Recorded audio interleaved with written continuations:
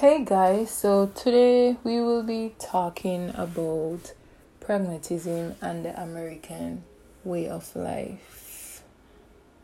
But a question that came to mind is that is pragmatism a typical American way of philosophizing?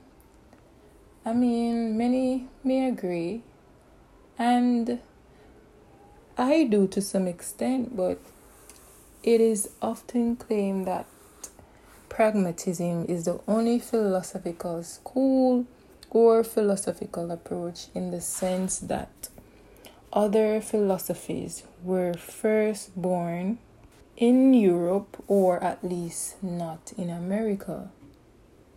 So pragmatism can be seen as an interesting and valuable philosophical approach, and it is independently of where it was geographically first introduced. But of course, the word pragmatism or pragmatic sometimes are used in popular discussion in ways that make no reference at all to the philosophical tradition. But when it comes to contemporary American philosophy, there are so many different approaches, and it's hard to provide any brief summary of the whole situation.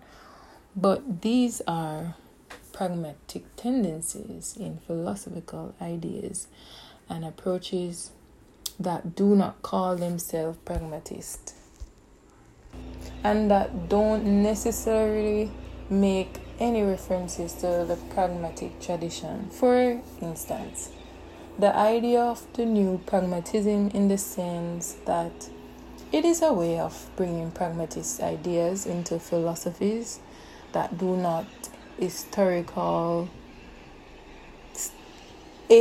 from the classical pragmatist tradition, but quite independently of that tradition arrive at similar themes.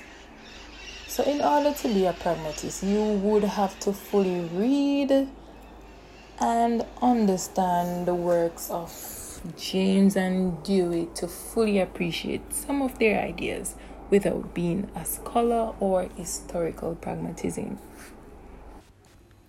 Also, there are many interesting pragmatism themes in philosophy, such as Indian philosophy and philosophy of religion. And although pragmatism can be seen to be an American philosophy, this so-called originally American philosophy also has its European roots and knowledges.